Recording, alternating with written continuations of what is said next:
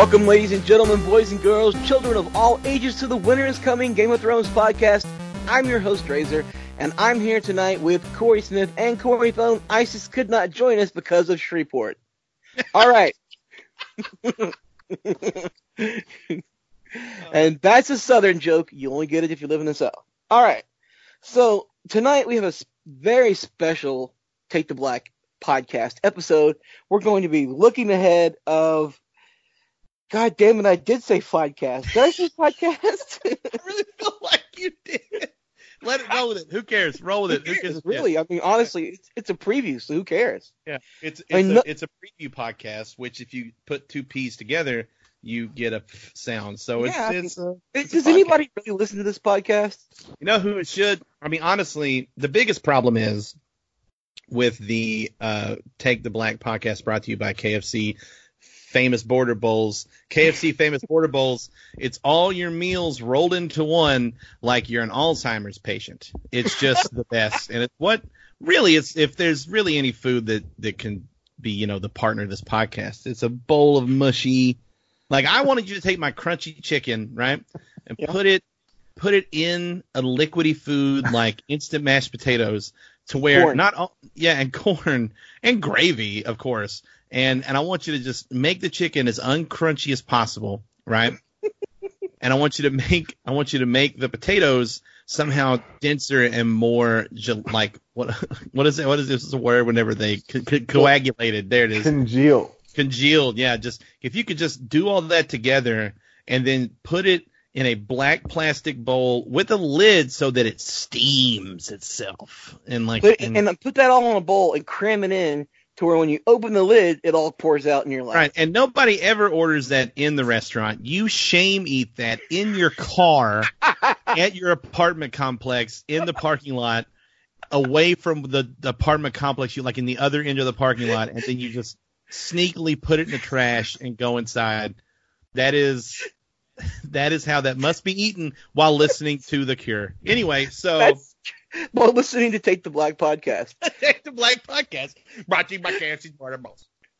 What's so bad is, this whole rant probably came right after an inappropriately placed ad for, like, McDonald's or Allstate Insurance. I'm pretty sure. All right, guys. You've eaten way too many Border Bowls. Allstate, for whenever you hit the parking pole in your apartment complex and you need to replace your bumper. All right. That's way too specific. Someone just did that. Did you hit a parking pole like this week, David? I'm just talking about, I know about shame eating in a dimly lit apartment complex. Shame eating in a dimly lit apartment complex. Name of your sex tape. All right, let's go. All right. So tonight is a very special episode of our Take the Black podcast.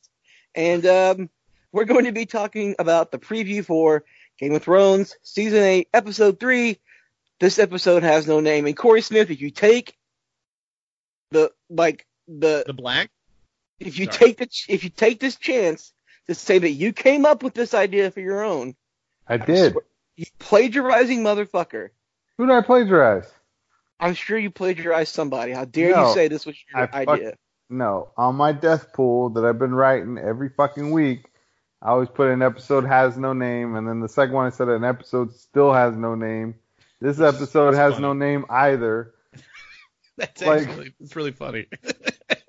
HBO's a bunch of assholes who just want us to and you know what? I'm kind of glad they don't give us episode titles, because can you imagine all week writing A Night of the Seven Kingdoms in your episode title? Like, you only have 100 characters to get into that title, and I'm just waiting for one of the titles to be like an Always Sunny in Philadelphia title, like The Gang Retreats to Storm's End. Yeah, or like the one where John dies, or something. Because so far none of why are you hiding Winterfell? Oh my God, they go to Winterfell. Sweet Khaleesi is pregnant. Yeah, I don't understand why they're hiding the titles yet. I mean, I got to think one of them is going to be a friggin' spoiler, but I don't know. So David, I think it was David earlier that said they're going to release the title of this episode is going to be Endgame. Dan said that, but yeah. Who Who said? Oh, Dan said that. Oh, Dan. Of course, Dan said that. Because Dan's smarter than all of us. Yes. Is he though? He's the Sansa of. Everybody keeps telling us he's smarter than us, but I just don't see it. Oh my God. We should have done this for Monday's podcast. God damn. But had fun? Sorry, Yeah. I'm tired. I ran like a 5K before that podcast. I'm fat. I can't do that shit. This is amazing. What are Okay, you talking so about? let's talk about Game of Thrones. I know that's what we're here to talk about, right? I don't know about you guys, but so this is the big one, guys. This is the battle for Winterfell, and goddamn it, if that's the title, then thanks a lot, Game of Thrones and HBO. But this is the Battle of Winterfell. This is like all the armies of the living except Cersei and her little bitch ass Golden Company up in King's Landing. Her 20,000 people in that army. Her 20,000 army. This is everybody else. The entire cast of Game of Thrones has, besides Cersei and Euron, have everybody's arrived at Winterfell and they're ready to fight what we think is the army of the dead, right? But if you think about it and you watch that trailer, the only thing, or the end of the episode, the only thing we ever saw was like a fuck ton of White Walkers. And I'll be damned if that bald-headed, bearded son of a bitch White Walker that handed the Night King the spear that killed Viserion in Season 7 wasn't like 5 horses down. So that son of a bitch is there at Winterfell to rub it in that he's the one that handed the Night King the spear. But all we saw was White Walkers. We don't know who else is there. We don't know if the Night King is there. Corey Smith, you have a fun little theory. Do you think the Night King on Viserion is at Winterfell for this battle? Yeah, so this is something I can't actually take credit for once. But okay. Yeah, Okay. yeah. So there's the theory running around that the Night King, the reason we didn't see him is because he took off to King's Landing. He's gonna ride down to King's Landing on top of Viserion and fuck shit down there pretty, against an enemy that wouldn't be prepared for him, right? Nobody in King's Landing has Dragonglass. Nobody has Valyrian steel, as far as we know.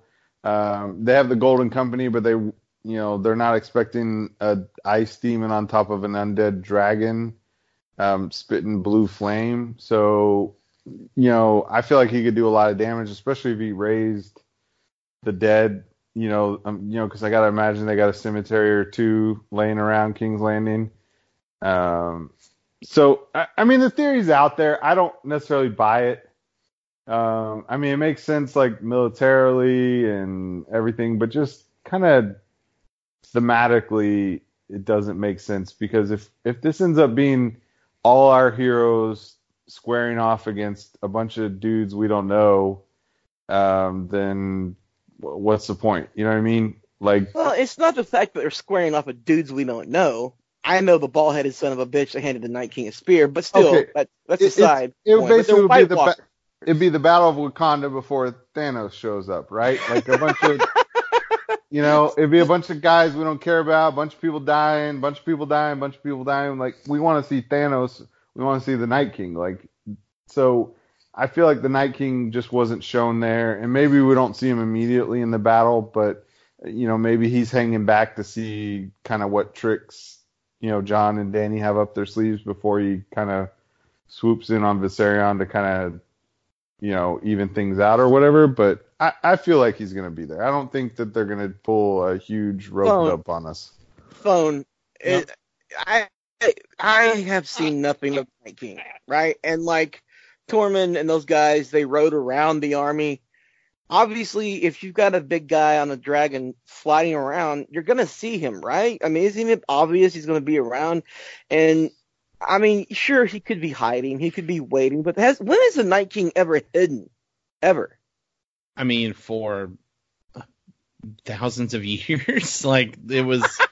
Okay, fine. Fair enough. Fair point. Fair enough, yeah. No, I mean, the big thing is Tormund and them didn't want to see the Night King. They went far enough around and rode hard to get back to Winterfell and before they did, because even the White Army, they're not in formation or anything, but like they're gonna walk. It's gonna take a while to get that many bodies. They're gonna shuffle their way down. Yeah, they're shuffling every day, and It was a great joke. And every day I be shuffling. yeah, so stop. So there's I have to.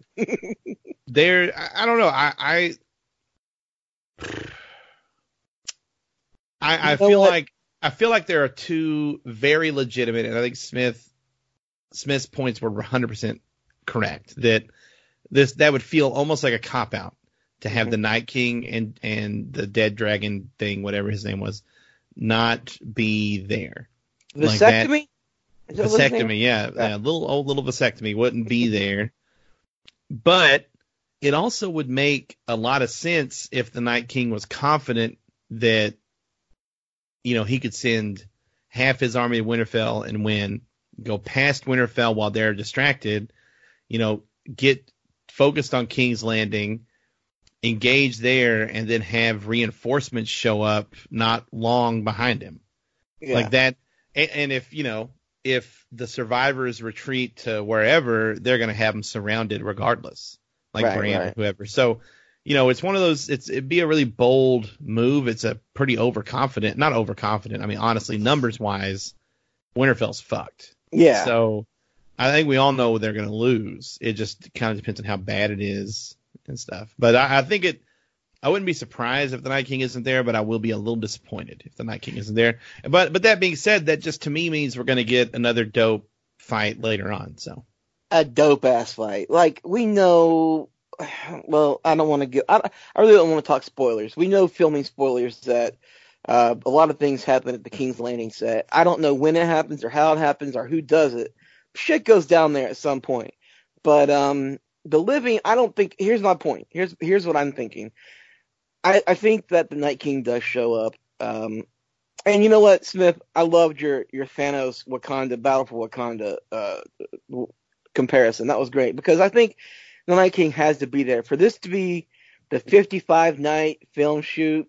If this is the Helm's Deep of Game of Thrones or the Battle for Minas Tirith, whatever you want to call it, if this is going to be the big one, then you got to have the leader of the White Walkers there, or it means it just doesn't mean as much. Right. And that's my point. Is that it makes all kinds of sense for the Night King to go to King's Landing, especially if you consider, like John said, he's the key to the whole army. So why the hell would he be there anyways? You know what I mean? Like, go where if they're expecting him there and they're trying to trap him, don't even show up. Right. So, it makes all kinds of sense and logically, but just from a storytelling standpoint, if the Night King doesn't show up, then, it just loses its weight. And, if you're trying to make this your, the pinnacle or your showcase or whatever you want to call it, then you have to have your primary villain there. You can't just leave it to a bunch of, random White Walkers and a bunch of undead people that we don't know. So we're going to talk about characters we think are going to live or die in a few minutes. But Bone, I want to ask you really quick. There's this big debate going around the internet, especially on our sister podcast, Take the Black Live, that Daenerys and Jon might have hard feelings towards each other and not fight in unison during this battle. Do you see that happening? No. I think it's just I don't see it either. I think it's no. I think that's. I don't want to sound like an ass, but I think that's people that have ulterior motives to wanting to see that happen. And I think that the look that Jon and Dany gave each other when they got out on the battlements was a look of whatever we were talking about before is on the back burner right now because we have a plan. We have to go. The dead are here. And it's time. And I think a lot of people are reading into, like, in the preview when Dany's like, the dead are already here or whatever. Yeah. Are saying, oh, they raised the dead in the crypts. I don't know. They might do that. But that to me sounds more like we can't talk about that right now, Jon. The dead are here. And that's what I think it's going to be in reference to. I agree. And, Jon even says in the trailer, the Night King's here. Or the Night King's on. He says something about the Night King being there, and I don't know. A lot of people are saying that's a misdirect. Like maybe he doesn't know the Night King's there. He just assumes he's there. And Dany saying the dead are already here means Dany wants to. abandon the plan that they have protecting Bran and go fight with her people in the battlefield, which I'm going to be honest with you guys. I think it's more the strategery of it all would be smart for Dany to take Drogon to the field and burn the fuck out of the Whites while Jon hides in the Godswood or outside the Godswood with Rhaegal to protect Bran. That would be the smart play, because if the Night King is there on Viserion, then it's going to be dragon versus dragon.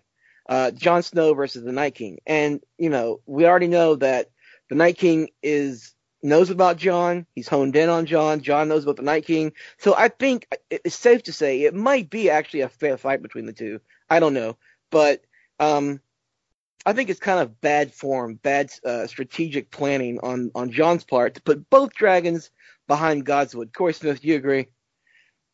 Yeah, I think we're going to see kind of the dragons on both sides. They're, they're your queen if this is a chessboard, right? They're your ace in the hole. So I think, especially if I'm the Night King and I realize that Winterfell's prepared for me, I'm going to throw all those whites, that I've got hundreds of thousands of, I'm going to throw them at them first and find out, like you throw your pawns out there.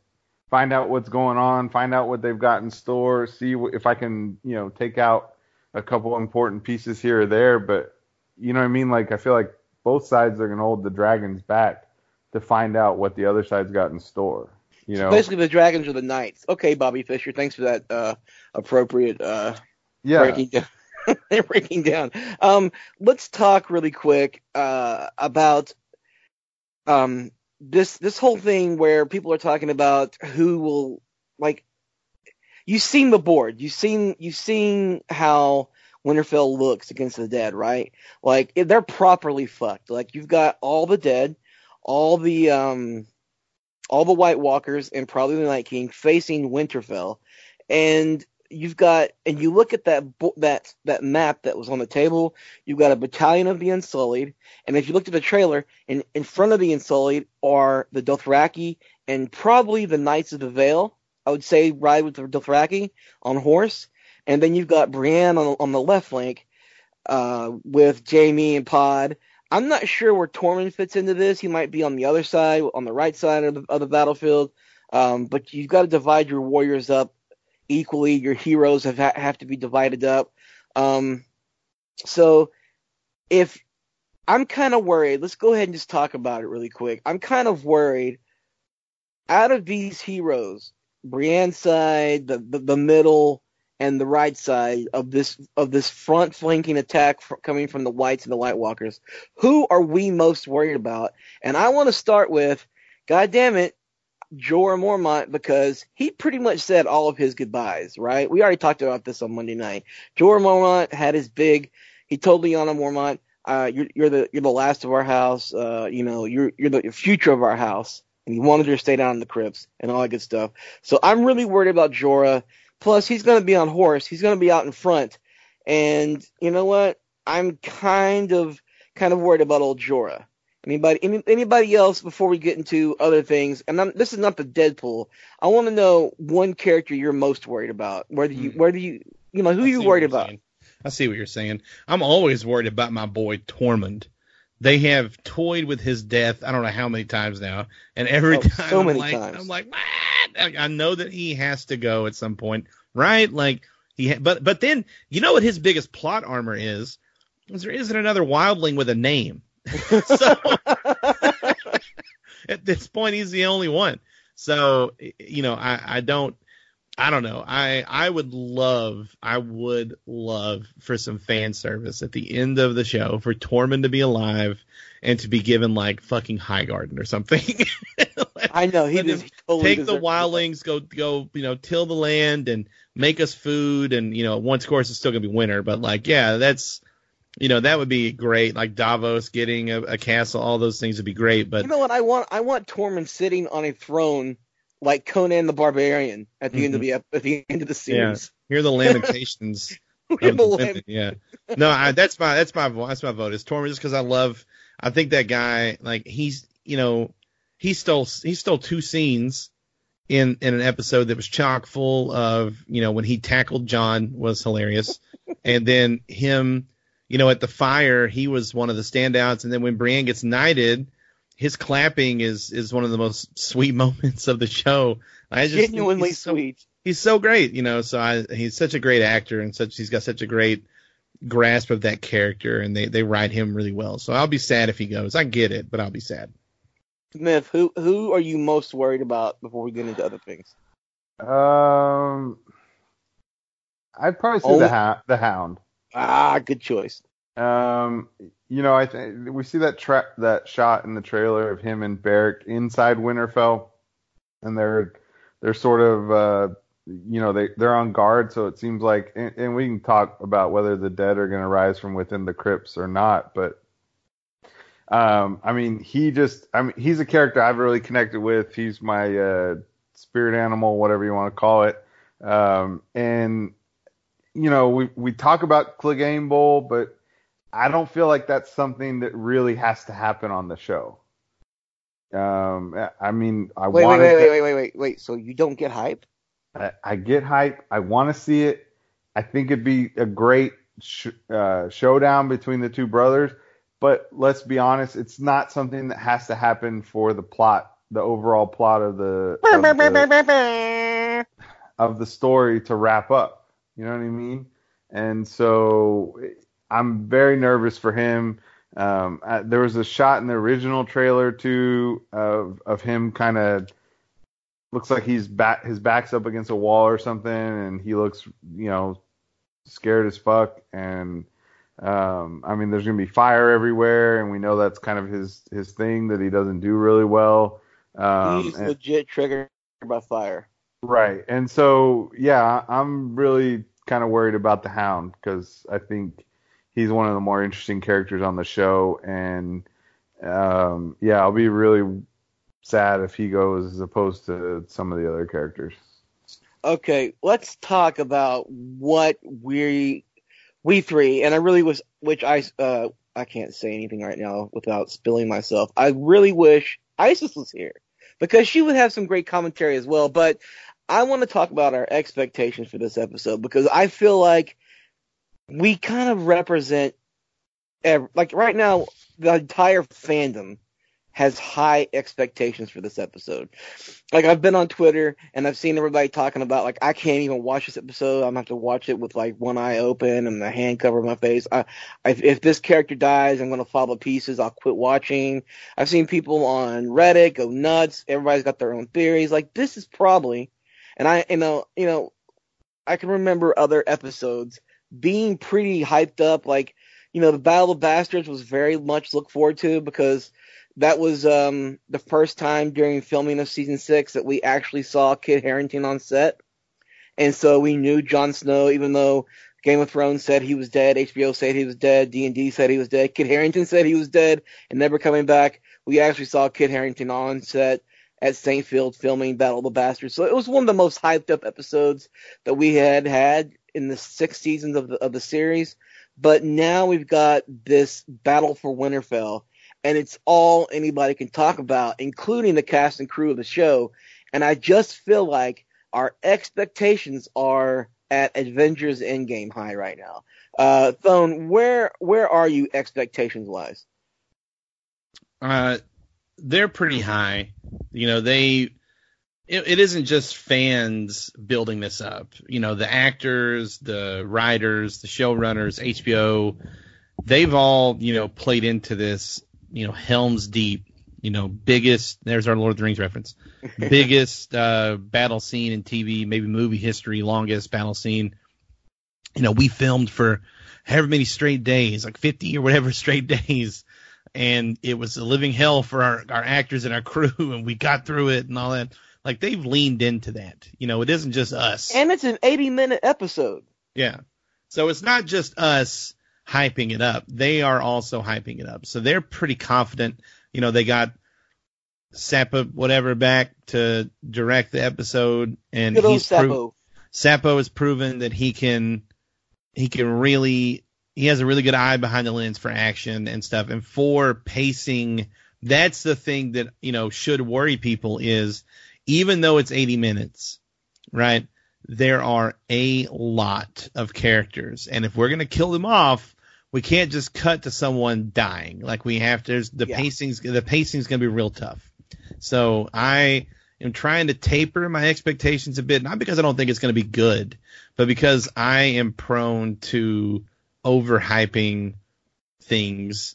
And this is just such a huge undertaking narratively, just in terms of like filmmaking. This is just huge. So it's, we've never seen anything like it, I agree. I'm the same way. I overhype things. I get super excited about movies, and I go in, and they end up being crap. I end up getting mad. Then I end up defending the movie because I overhyped it in the first place. And you already rode that train in, and you can't get off. Anyway, Corey Smith, this is supposed to be, you write it, Wick. You've seen all the spoilers. You've seen all the filming things. What are your expectations going into this? Oh, I mean, mine are sky high. From just everything they've said, from filming for 55 Nights to how they talked about, they made Winterfell, the set, they made it like a actual castle so that they could film in every single direction. They didn't just put up a backdrop and film in front of it. They wanted it to feel like you were right inside the castle, even as a cast member, so that they could film in every single direction, right? And they've said this is the longest continuous battle scene in movie or television history. I think Helm's Deep clocks in at around 45 minutes or something like that. Jesus. And they said this is longer than that. And they even went to that scene specifically to kind of figure out how to pace it to where people don't get battle fatigue, is what they said. Yeah. Because that really, all this heightened, there's only so long you can sit there in like a heightened emotional state without just like getting burned out and exhausted. not caring towards the end. So they said they watched that for pacing ideas and things like that. So, my expectations are sky high. They've built this up to be their seminal, moment of the series. And so I'm fully expecting that that's what I'm going to get, that this is going to exceed Battle of the Bastards or Hard Home or any of the other, wonderful episodes that we've gotten throughout its history. So, yeah, I could not be, my expectations couldn't be any freaking higher.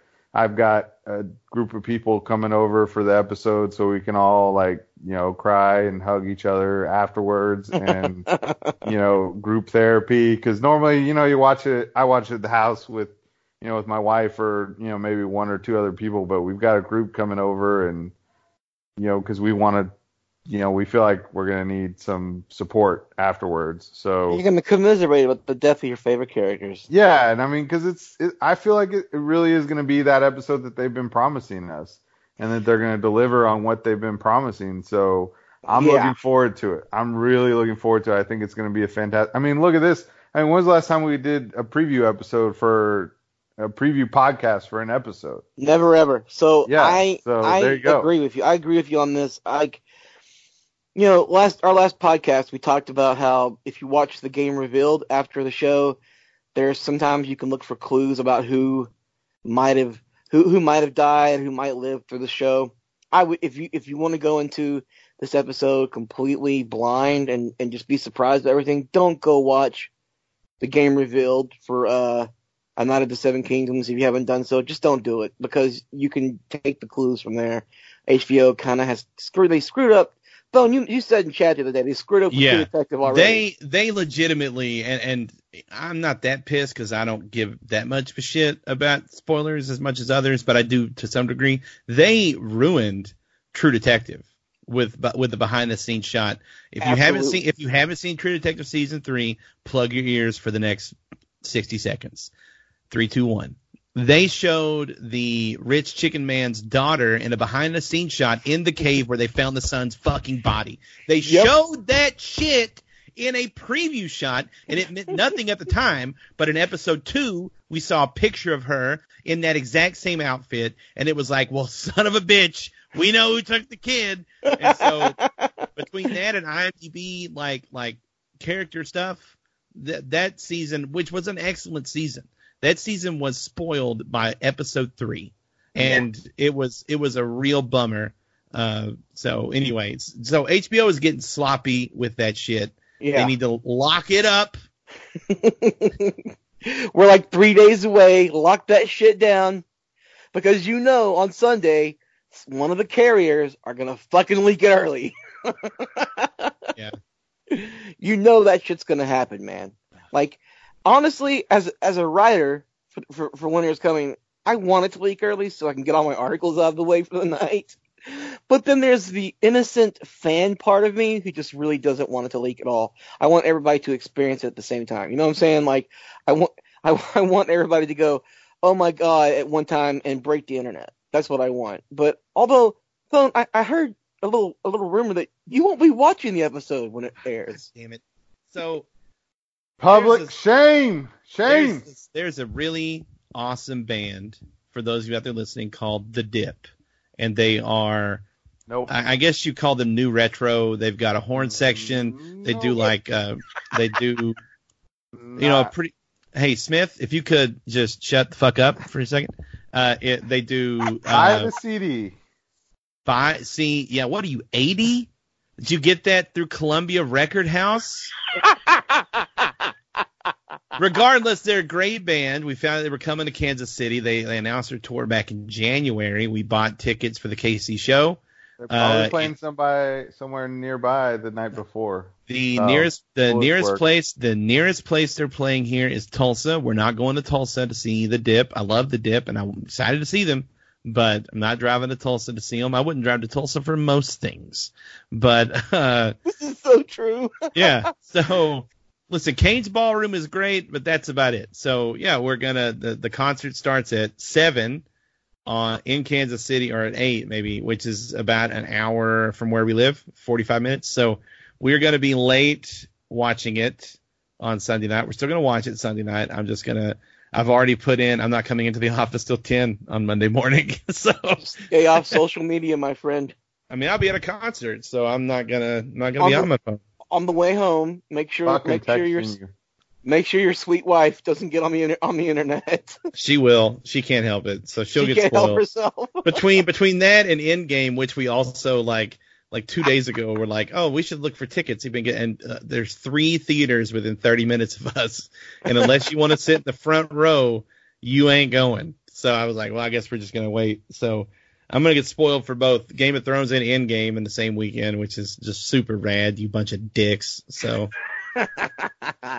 yeah, I'm going to see it tonight. I mean, I'm going to watch it on Saturday. So It's playing in theaters here tonight. You don't have to pretend like you're not going to the theater. I'm not going to the theater tonight. Fucking pirate. Arr. Arr. Anyway, I would never do that. You are a pirate. I officially denounce that. I do not partake in that practice. I officially say it on air. Anyway, nobody believed me. Okay, so we talk about expectations. We are all excited for this to happen. I don't feel like the air is going to be let out of the tires on this one, but here's my one concern. 80 minutes, right? So we've got to have some shots of people talking a little bit, some exposition, some conversations. Smith, do you think we might, just 80 minutes into this fucking episode, maybe like 30 minutes into it before the real shit kicks the fan, we cut to King's Landing and Cersei's like talking to somebody? Or does it stay at Winterfell the whole time? I mean, if we do King's Landing, it's before. I think once we lock in, like they did with Battle of the Bastards, right? We also got how Dany and Meereen and all that. If we do King's Landing, it's before everything goes to Winterfell, because I feel like once we hit Winterfell, we're locked in, and that's all we're gonna get for the rest of the episode. So I feel like this is the Sapo episode. I feel like they're not gonna throw in like leftover Nutter episode into Sappho's episode. No, I mean, we'll get something in King's Landing, although I don't know what we would really, I mean, like, what are we're going to check in Cersei and be like, hey, the Golden Company's still here. Yeah, they're still here. I mean, like, what else, what are we going to get? She's not doing anything down there, She's but still wait. mad about elephants. Right, so I mean, I don't know how much time we're going to spend down there if we did.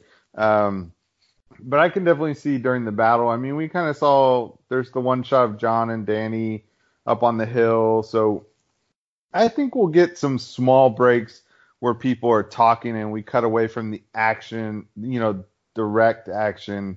And, I don't know if you remember back, like Battle of Blackwater, right? They kept checking in with Cersei and Sansa, who are in the Red Keep. And that's why they put characters that are talkers in the crypt. Right. And that's one of the biggest reasons that I'm not sold that the Stark dead will rise in the crypts. At least is because, they're going to use that as a palate cleanser. So if they do rise, it'll be later in the episode, I guess. I don't know. It makes sense when they rise, but also I know that we've seen, whites that are mostly skeletal, Yeah. But also, I think it's safe to assume that they were probably raised when they weren't, and they have just deteriorated as they've, even though they've been up north where the cold slows it down, they've been moving about and they've deteriorated and cracked, and they're just getting more and more skeletal. I don't know if just straight up bones can be reanimated. So I know that Smith's done a lot of research about Winterfell's cold, but also he went super scientific on this one. But also, science. They also have that super warm spring and stuff under there that keeps it warmer. So the crypts are probably warmer than. Look at you getting all book knowledgey on me. So I just I'm on the fence on that too. I'm so on the fence about it because it makes sense in concept, but also. Does it? I don't know. Because the thing is, if Ned is headless, so I don't know. That would just almost be comical, right? To have I would laugh. I would sincerely laugh because he's not gonna be able to see anything. Yeah. So it would be like if you remember Hocus Pocus when Homeboy got his head kicked off. That's what it would be like. So and if it can't, and Robb is also headless, and I don't even know if Robb's in there. I know Kat's not in there. Rickon is in there. So I guess Rickon rising, that might be, if anyone is the one chasing Arya and freaking her out, it might be Rickon. See, I made that joke in chat today, and Sarah, who's going to be joining us for our podcast next week, if she's able to, said, yeah, if Rickon does rise in the crypts, just stand a little bit to his left and you'll be okay. They're 15. Leslie Jones is my favorite person in the world. All right, so Smith said he has a good lead-in to the Deadpool thing. Let's talk about the lead-in Smith's going to give a lead-in to. I hear that Smith has a lead-in for the Deadpool. I'm going to segue to Smith to lead it in. Survey says. Okay, so just before we get to the Deadpool, I just want to preface this all by saying we've gotten literally one shot, 1 2-second one shot opportunity to not miss our chance. Yes. To blow. No. Yeah, that is why Corey Thun is on this podcast, ladies and gentlemen. I was gonna say we've only gotten 1 2-second shot in a trailer of anything past this episode. Opportunity only comes once in a lifetime. Yeah, lose yourself, or I forget how the song goes. You totally blew it. I know. Mamma Mia. So I just think I think we have to, when we start looking at who's gonna live and who's gonna die, we really have to pretty much say all bets are off, because we haven't, with a lot of the other battle scenes, we've seen stuff where we kind of know XYZ survives, but we haven't seen anything past this episode, and I think that's very intentional. So I think that, and as smart as we are, and as much as we talk about this, and how much we examine every little shot and this and that, I have to believe that there's going to be at least one death that we don't see coming, that might have some storyline still to wrap up in our eyes, but that they decide to kill off during the battle and wrap up some other way. So your big lead-in was all bets are off. I'm pretty impressed. I'm not gonna lie. I thought it was. No. I think we have to go into that. I'm kidding. I'm joking. No, I think we do have to go into it with that mentality that someone like, and again we'll get into, but like let's just say Jamie. We all expect Jamie has unfinished business and a plot arc still to do with Cersei, right? But I have to believe that the writers have some other plan to explain Jamie dying in this episode. And again, an example that we don't necessarily know, i.e. that they have a better idea of how to wrap it up than the idea that we have in our heads. So other than the two people we've seen in the one shot past this episode, I think we have to assume that anybody can die. So I guess that's my very short lead-in. With that being said, Phone, you've got a nice little Deadpool going here, and I would like you to talk to us about this. Sure. So we basically have a list here, starting with, Jon, Dany, Sansa, Arya, Bran, Jaime, Tyrion, Brienne, Gendry, the Hound, Theon, Samwell, Davos, Tormund, Jorah, Missandei, Grey Worm. The dragons aren't on here because I don't think either one of them, I don't think either one of them are going to die here, right? I think right. So starting at the top of the list, honestly, could be a lot of fun. The top two, Jon and Dany. Do we need to talk about that? Surely they both live through this, right? I think their plot armor is too thick for them to die in this episode. Maybe one of them gets wounded or something, but I don't think you see either of them die. Smith? Yeah, and I mean, and spoiler alert, they were the two people we saw in the one scene past this, right? We saw them standing in front of the fireplace on Dragonstone. Right. So, yes, good point. So could that have been a fake scene that they filmed? I mean, sure, we know they did it for this episode, but yeah, I mean, I tend to lean that both of them, their plot armor, is too thick, and that there's the story. I mean, they are the two main characters, and I just don't see them dying this early. I don't think both of them survived the whole series, but I think they've survived this episode. Okay, so going from Jon and Dany, we've got sorry, I had it pulled up here. We've got Sansa and Arya are next. Now, had you talked to me before season 8 started, I would have absolutely said Sansa would probably die in this battle. Because although I have liked the character much more as from season 5 till now, I've not always been the biggest Sansa fan, and I just thought she was useless. And we talked about it. The writers kind of forced her smartness on us. Her genuine leadership was written into the show and kind of forced on us. But I like her now. I'm totally on Team Sansa. I don't think she dies. And Arya, we saw in the trailer that she is a little badass. She's got her new weapon. But she does get chased, and she's very fucking scared. So maybe put a question mark by Arya, Phone? I'm pretty firm in the Arya lives camp. I don't think any of the Starks die in this episode.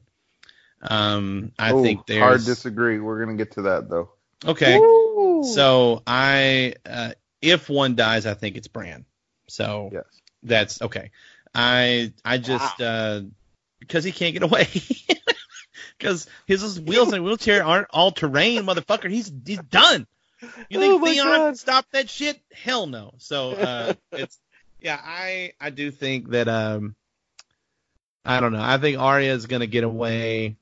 I do think shit's gonna go down in the crypts one way or the other, and that it's gonna be a lot of dead people down there. But I think that Arya gets away along with a few other people who are in the crypts. So I want to talk about Bran. I just think you guys are off your goddamn rockers. Maybe I'm taking a misdirect wrong. Maybe the fact that he said last episode that he embodies the memory of mankind, and that the Night King has tried to kill many three-eyed ravens before him. And so the whole point of protecting Bran with two dragons is to keep the Night King from killing Bran. And if you kill Bran, then you force an eternal night on the land of the living, right? So I just don't see the three-eyed raven dying. I think it's too big. But you know what? God damn it, I'm getting scared now because Smith, you mentioned it earlier. What if they throw that death in there that we completely don't expect? Yeah, I mean, I do think there's going to be one that we don't expect, but also, you know, when you talk about Bran's thing about how the Night King's been trying to kill the three-eyed raven for hundreds or thousands of years or whatever, you know, times have changed since then, and you know, we see institutions like the Citadel, and you know, most of the castles have libraries now, and I feel like Bran could die and the memories and the knowledge of mankind would still go on, right? I mean, even Bran had to get the book from Sam from the Citadel, right? So I feel like things have changed since then, and that it wouldn't necessarily be the dire consequence that Bran makes it out to be.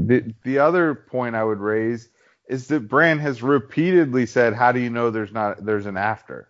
How do you know there's an after? You know, how do you know we survive, et cetera, et cetera?" He could very well just be talking about himself. I will say this, and those of you who might not want a potential spoiler, turn away now for 30 seconds. 3, 2, 1.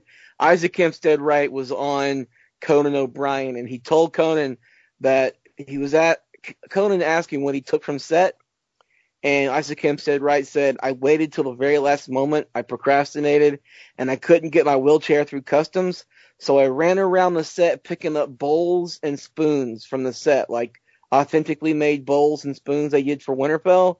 That's what he took home from set from his last day of filming. Now, we also know Game of Thrones doesn't film in order, but if Bran dies in this episode, and it was his last day on set, and he ran around grabbing bowls and spoons for mementos and keepsakes, then that makes sense. Yeah, and well, okay, and here's my final point with Bran dying, right? Okay, and this kind of goes to the general theme of the episode.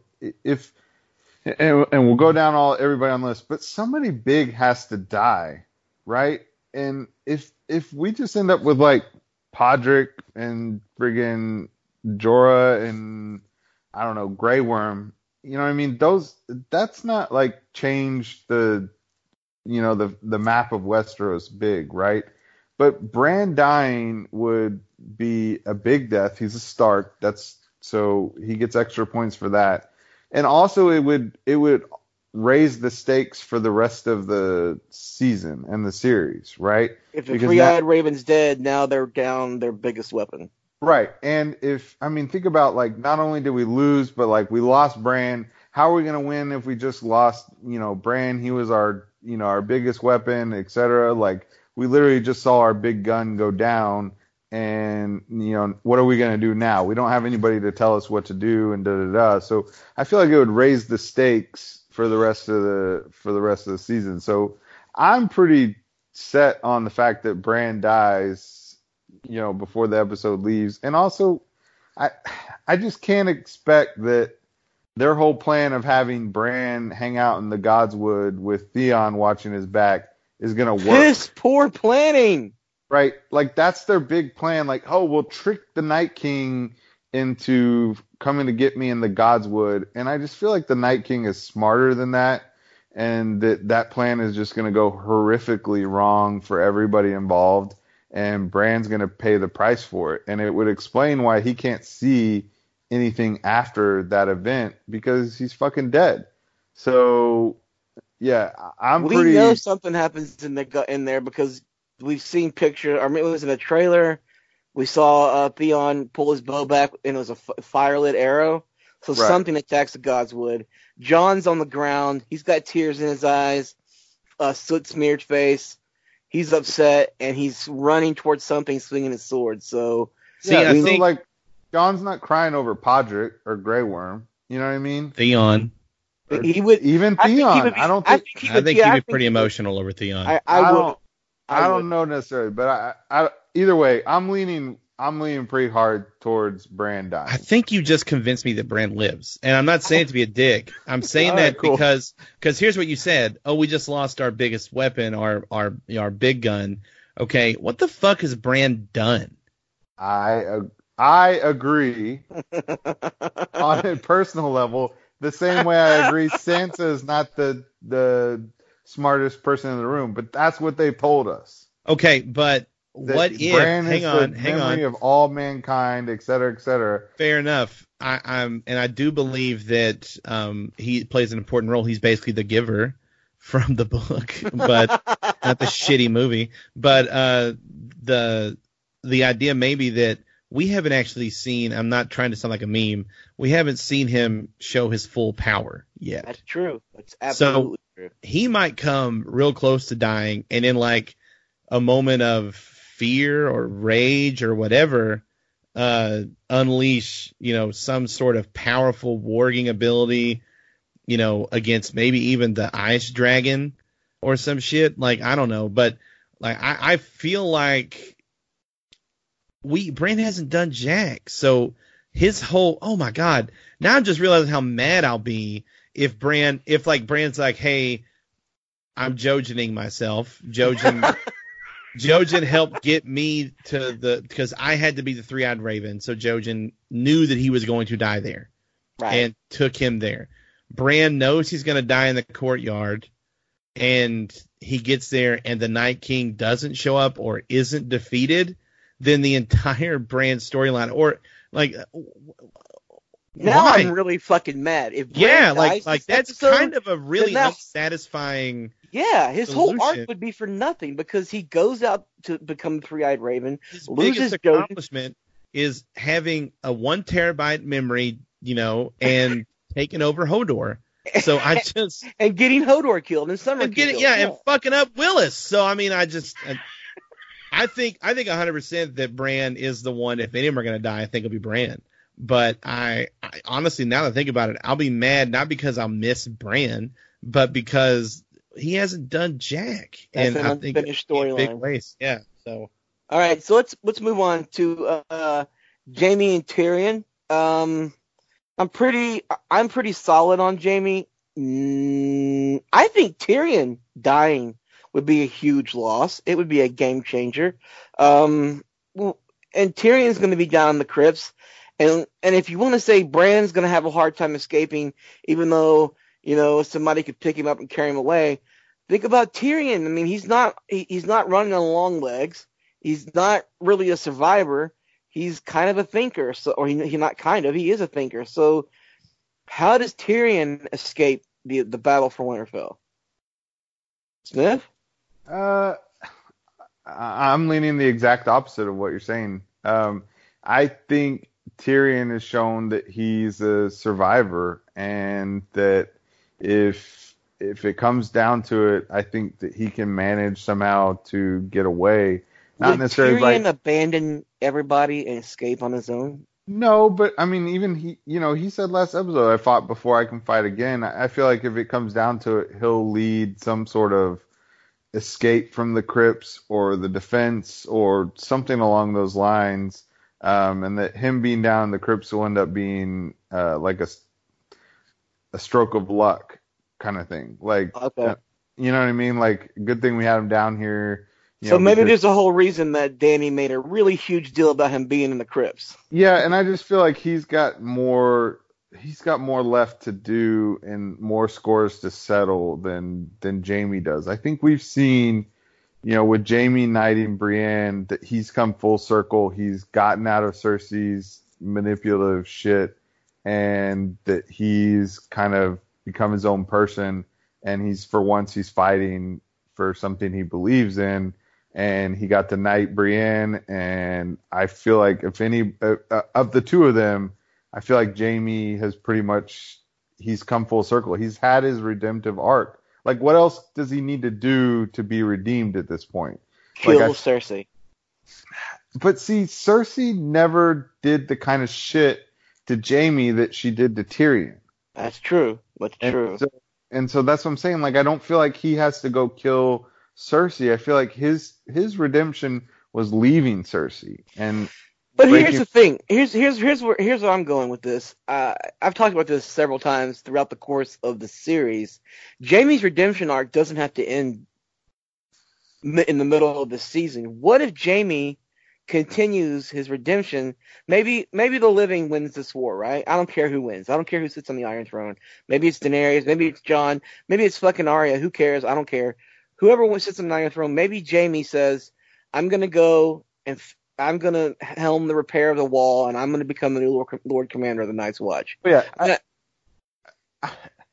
I mean, again, I don't necessarily think Jaime dies, but if of those two, I could see Jaime dying before Tyrion. I would love to see Jaime just retire to a farm with Brienne and they live quietly and. Yeah, like I said about Tormund, that would be my wonderful ending for them. But the fact is that some people are going to have to fucking die in this episode. And the longer I go down the list, I'm realizing I'm not wanting to pick anybody because I don't want any of them to die. I don't want any of them to die either. But Brienne, let's get to Brienne. We talked about Jaime and Tyrion, right? Hang on. No, I didn't. And here's the thing. Okay. I don't know. Here's what I'll say about Jaime and Tyrion. One of them's going to die. Got to. They're very important to the story. And if you think one of the Starks dying is important, one of the fucking Lannisters dying is important as well. But think about what I feel like there would be more power to Brienne showing up in King's Landing and telling Cersei how Jaime died than Jaime showing up and talking about Brienne dying or something like that. So I don't know. I'm on the fence. I feel like one of them. Yeah, I do agree. One of them has to die. Well, okay, so Brienne and Gendry. I wish Pod was beside Brienne because really I want to talk about him. But Gendry, I feel like he's got story ahead of him, and really he hasn't been that important up until now. He's made a lot of the weapons, so he's important there. And who was it? You, Phone, who said you heard or read something about him making the weapon that could kill 19? Yeah, that's been a fun theory. Is that Gendry's going to make a Dragonstone. They're going to retreat to probably, Dragonstone, I guess? Yeah. And he's going to forge, like, a nuclear bomb of a weapon out of dragonglass that Jon's going to use to take down either the dragon or the Night King or something. And it's going to be a huge game changer, and that's going to be Gendry's, like, huge contribution. And then he's made Lord Baratheon of Storm's End for his contributions to the war. Right. And House Baratheon lives through Gendry. Yeah, and I also just feel like, I don't know, I feel like the deaths we're going to get in this episode are going to be ones that we feel. And I mean, if Gendry dies, like, yeah, I mean, like, oh, that sucks. But, like, I mean, we've barely seen the guy since, like, season 3 or 4 or whatever it was when he went rowing. And so, I mean, like, are we really going to be heartbroken if Gendry dies? No. So Arya will be. All right, let's talk about who else? Oh, the Hound. The Hound, I think, is toss up for me because we know how triggered he gets by fire. He let that fire polar bear, the white polar bear, kill Thoros, the priest, because he was scared of the fire. So I'm wondering if the Hound freezes up during battle and dies. Phone, what do you think? I think that even though I just realized Barrick's not on this list. I was looking for Barrick too. Yeah, we can all agree he's dead. Barrick's dead. I think Barrick dies helping the Hound get away, or them escaping, and he's gonna like help the Hound because I think the Hound has. Wouldn't you think a dead, a white version of the Hound chasing Arya through Winterfell is totally fucking terrifying? Yeah, I mean that's a really good point too. I personally, I've got the Hound as living. I think that he, not only with his brother because of the cryptic shit he said to him in King's Landing, I think that he has got a little bit more to play in the story. Yeah. But I would not be surprised if he died. I'll be sad if he dies, but I wouldn't be surprised. I know Smith would be sad because that's his spirit animal. I would be sad. I think it would be an important death, but if they raised him back up to chase Arya down, that's even worse. With Theon, we can all pretty much agree dies, right? He did. He's dead. He's finished his storyline, and his death would actually impact Sansa in a way now, because we've seen them reunite and how close she is to him now, and their shared experiences at Ramsay's hands. His death would impact Sansa the most, and it would impact us, especially if we saw her face after she learned he died. So, he basically told Yara in the first episode, "Be right back." So, I mean, BRB. Yeah, he's fucking dead, man. Like, he's the one I feel most confident on this entire list, and it sucks because Alfie Allen is a fucking He's titan. the man. He's a titan on this fucking show. So underrated. And I mean, the only thing I'll say is that we're only gonna be without him for 3 episodes after this. And I think we've talked about, I think this character still has more to play. This character could do more. I'd be sad because Bran, I feel like, is incomplete. Theon dying, protecting Bran in Winterfell is a complete bow on it fucking story. Yep. So wrap it up. Yeah, wrap it up. I think that's Theon. That's one of the more, it's wild to me because whenever he was getting tortured by Ramsay, I was like, where the fuck is this going? Like, I had not read the books, so I had no clue what was going on. And, just seeing how this has really come full circle with Theon. Credit to Alfie Allen and stuff. But yeah, I think that's really great. He got to save his sister. He got to, avenge the Iron Islands somewhat. And now he gets to go to his second home, maybe his real home, Winterfell, and die defending it. And he's already re-earned the respect of the Starks, which is a hard thing to do. So that's a big thing. And if you guys, out there listening, if you really want to get the full impact of Theon dying on Sunday night, because I'm pretty much sure he's going to happen, go back to season 2 when Theon takes over Winterfell, and when he kills Sir Roderick. I said this in the last podcast. He takes a few swings to cut off Sir Roderick's head. It's not a pretty death. And during that time, Bran is sitting on the side screaming and crying the whole time, and Maester Luwin's trying to calm everybody down. It's a pretty emotional scene for young Isaac Hempstead Wright and young Alfie Allen. And to come full circle now where Theon is actually defending Bran is just a huge, huge step. So that's going to be big. So let's move on. We can talk about Samwell. At the beginning of the season, I would have said this is 100% Liv through this battle, but they made a big deal about him staying out of the crypts and fighting. And he gave Heartsbane to Jorah. So what do you guys feel about Sam? I say he lives. Me too. I'm pretty sure he lives. I'm pretty sure just his name alone, Samwell, implies that he'll make it to the end. I just feel like he's one of those characters that they've been grooming to sort of like change the way Westeros works. Yeah. Post Night King and post Cersei. Noble house, right? People respect the house, even right. And he's full of empathy and well read and traveled and all that. And I think that he's going to be. He's proof that Jon is Aegon Targaryen. Yeah. But even more than that, I do think after this episode, I would not be surprised if they never tell everybody that. But I think Samwell lives. The next name on the list, though, you want to talk about dagger in the heart. Yeah. Davos. Yeah, I think he's done so, and I got him as dead on mine, and that's gonna leave a mark. Especially after his little scene with not Shireen in this last episode. I went back and I had to do the screen cap recap, which Corey Smith, thank you so much for bequeathing that to me this season. No problem. I was, and so I watched the episode and I screen cap as I go. They played when that little girl with the scar on her face is talking to Davos and Gilly. They played Shireen's song from the first time we meet her in season 2 when she's teaching Davos how to read. That whole I know. They play that song very subtly as Davos is looking at that girl, and my heart just ripped to fucking pieces. So if Davos dies in this battle, he's a fan favorite, right? He's everybody's grandfather. Like in the books, Barristan is Sir Grandfather. I call Davos Sir Grandfather. Like if he dies, I'm gonna be very upset. So you guys are pretty much agreeing that Davos is going down? Yeah. Yeah, I hate to say it, but I mean, and his arc he's never been much of a fighter. Yeah, and I mean, this is the wrong time to not be a fighter. So, yeah.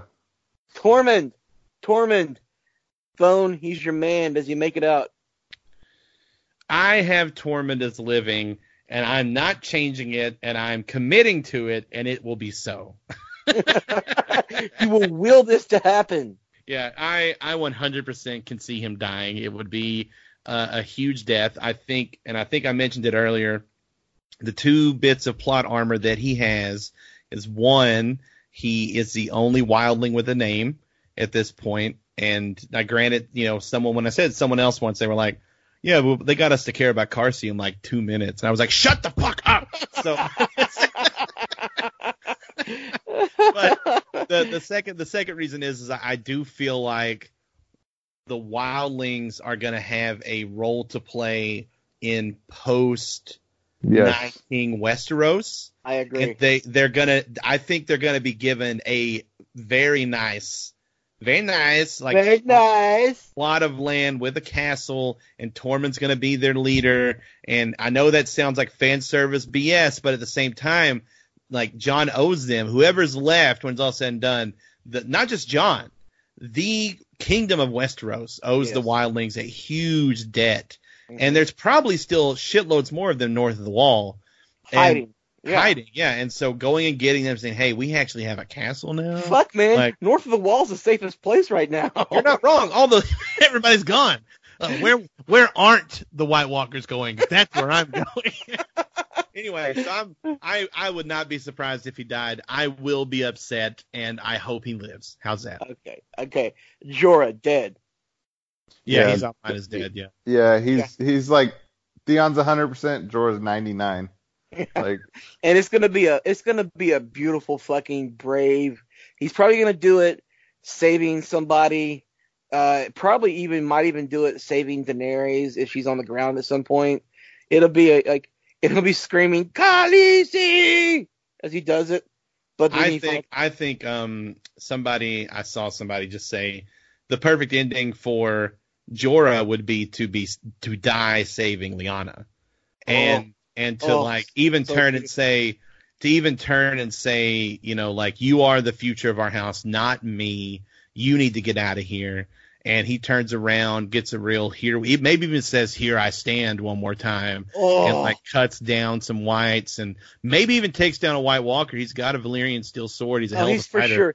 Dude, he's for sure taking a White Walker down. So I think him and some it would be great if we get like a moment where like Jorah and 3 other dudes from Bear Island like just straight up Sparta 300 themselves in like a corridor, Barristan Selmy style, and just take down like a metric fuck ton of whites and a White Walker or something to save a lot of people, including Lyanna. I think that is how Jorah could go down, and really would just, again, talk about a bow on it like we did with Theon. That's a bow on it for Jorah. He dies serving his queen and his house in his homeland. Perfect. Awesome. Amazing. And it would be super fucking emotional. Yeah. Yeah, very. So let's talk about the last two on this list. Missandei and Grey Worm. I honestly think there are two different scenarios here. So Missandei and Grey Worm talked about going to Noth, right? After this whole thing was over. And it's easy to say that Grey Worm, being at the head of the Unsullied army, dies, right? He's out in the front lines. But what if the most heartbreaking thing ever is Grey Worm takes her body back to Noth? Because she dies in this episode. It wouldn't be her body, it'd be her ashes. If he's going to get her body out there, he's got to burn her. Yeah. I think at first, and Smith, I bet Smith agrees with you and me, David. At first, I was like, yeah, Missandei lives, Grey Worm dies, and, that's the end of that. And honestly, I'm not trying to be a dick. This has been a love story that I just really haven't given much of a shit about, so I don't care that much. But someone else, I think it might have been on Reddit, was like, super heartbreaking would be Missandei dying in the crypts, Grey Worm living, taking her ashes, or just like after it's all said and done, taking the Unsullied back home because, they aren't from Westeros and they've served their queen and they're free men. Some will stay, some will go. They'll go back to Noth or whatever it's called and like protect be their defenders, right? Yeah, because protect it for Missandei. Her people can't fight for themselves. his people do, and they'll protect him. Oh my God, we just solved that mystery. Smith, you agree? Yeah, I mean that makes a lot of sense. I don't know. It might just be the simplest one though. I mean, I always talk about wanting to go to Tokyo, so you want to Occam's razor this bitch? Okay, yeah, fine. I mean, I don't know. Like, oh, we're gonna go back to Noth, and all right, cool, that sounds fun, but like, it just, I don't see it happening. I think Grey Worm is a goner for the reasons that he's in the front lines and they're gonna get fucked up, and I just don't see it. Before we finish this podcast for the night, I do want to say a couple of things. Can we all agree that every Dothraki is gonna die in this episode? Like every one of the fucking and it's gonna be badass. Like they're gonna ride their horses in, stand on their saddles, but as soon as they get like halfway through, the Whites are gonna come up against the White Walkers and they're just gonna be chopped into fucking million pieces, right? I don't know. Come on. My thing is, I don't know that much about like medieval era battle planning, like the era of the knights, but it seems like putting your horses in the middle like is dumb. I think they're supposed to like ride in, right? Like they're supposed to be used as flanking. Like you can't, but the thing is you can't flank 100,000. No, you can't. So what are you gonna do? I'm gonna go behind them. Okay, cool. So I don't know. I do think that they're going to be, they're going to fight hard for sure. We'll get one more scene of them in an open field. But, the thing is. On an open field, Ned! I know there's that one Cal Faco that probably has a name, but I don't know it, so I don't really care. Cal Pogo Stick. Cal Pogo Stick. Okay, one more name I want to talk about real quick, and we are going to wrap it up. Ghost. Live or die? Dies. Yeah, dies. I mean, and Nymeria. Does Nymeria show up, Smith? Yes. Yeah, I think Nymeria is how they get away. Yes, thank you. Nymeria, love it. I think Nymeria shows up with the wolf pack at the last fucking second and buys them time, just like Summer bought Bran time. Mm-hmm. And ended up dying when they were escaping the cave of the Three-Eyed Raven. I think Nymeria shows up, distracts them long enough, but doesn't get away herself. I think Ghost makes it because Nymeria shows up and he's the last wolf to leave with the group. Maybe he makes it out. I have to have hope because I love my little Ghost. What if Bran wargs into Ghost? Fuck yes. Yeah, he uses Ghost. Yeah, there you go. Right before he dies, he wargs into Ghost, and that's how the Three-Eyed Raven lives. Woo. Okay. Well, listen, guys, this has been a fun podcast. This has been our preview for episode 803. This episode still fucking has no name, thanks HBO. That's what should be in your Deadpool arc. But we're hoping that it lives up to the hype. So it's 80 minutes, and Avengers Endgame is 3 hours. So get your Depends.